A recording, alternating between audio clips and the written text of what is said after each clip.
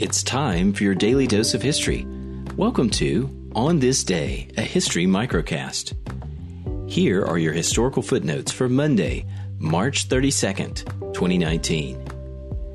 On this day in 1778, Oliver Pollock, a New Orleans businessman, created the dollar symbol. On this day in 1969, the final episode of The Andy Griffith Show aired.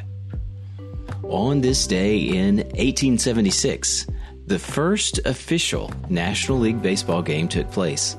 Boston beat Philadelphia 6-5. Born on this day in 1873, composer and pianist Sergei Rachmaninoff.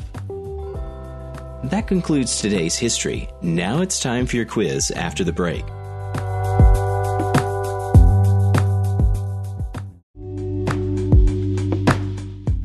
History moves fast. Let's see if you can recall what you just heard. Who is credited with creating the dollar symbol? The answer? Oliver Pollock. What TV show aired its final episode on this day in 1969? The answer? The Andy Griffith Show. Last question.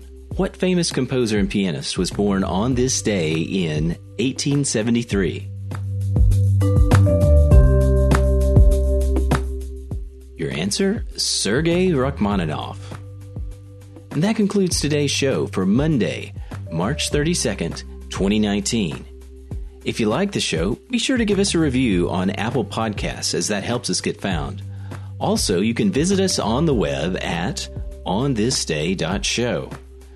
Now, go out there and make some history on this day.